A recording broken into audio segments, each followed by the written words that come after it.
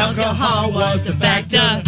Alcohol was a factor. I'm just going to prepare you. There's a lot going on in this story, so try to follow. Hold on. I will take notes. Take notes, okay. I take notes for the simple ones. So.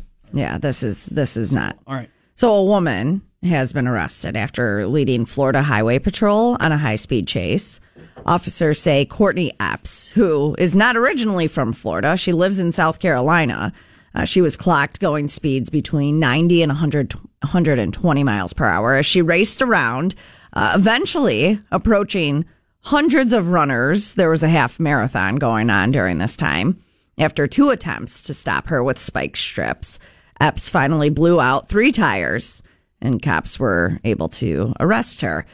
She had extremely constricted pupils, did not respond to verbal or physical stimulation, only stared straight forward in silence. Psycho eyes.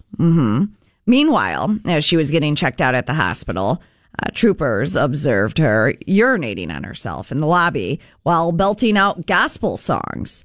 I guess she was alternating between falling asleep, talking to herself, and singing. She faces several charges, obviously, DUI being a big one, and a felony charge for fleeing and disregarding the safety of persons see if or I property. followed along. I wrote notes see. so we can try and dissect this story and see what happened.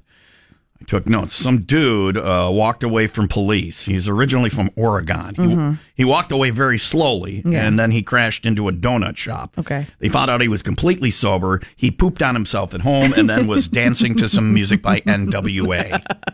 Did I get that right? Yeah, that's it. That's exactly what I said. Yeah.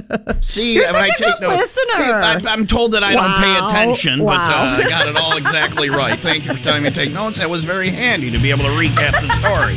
I'm a very good note taker. Very good.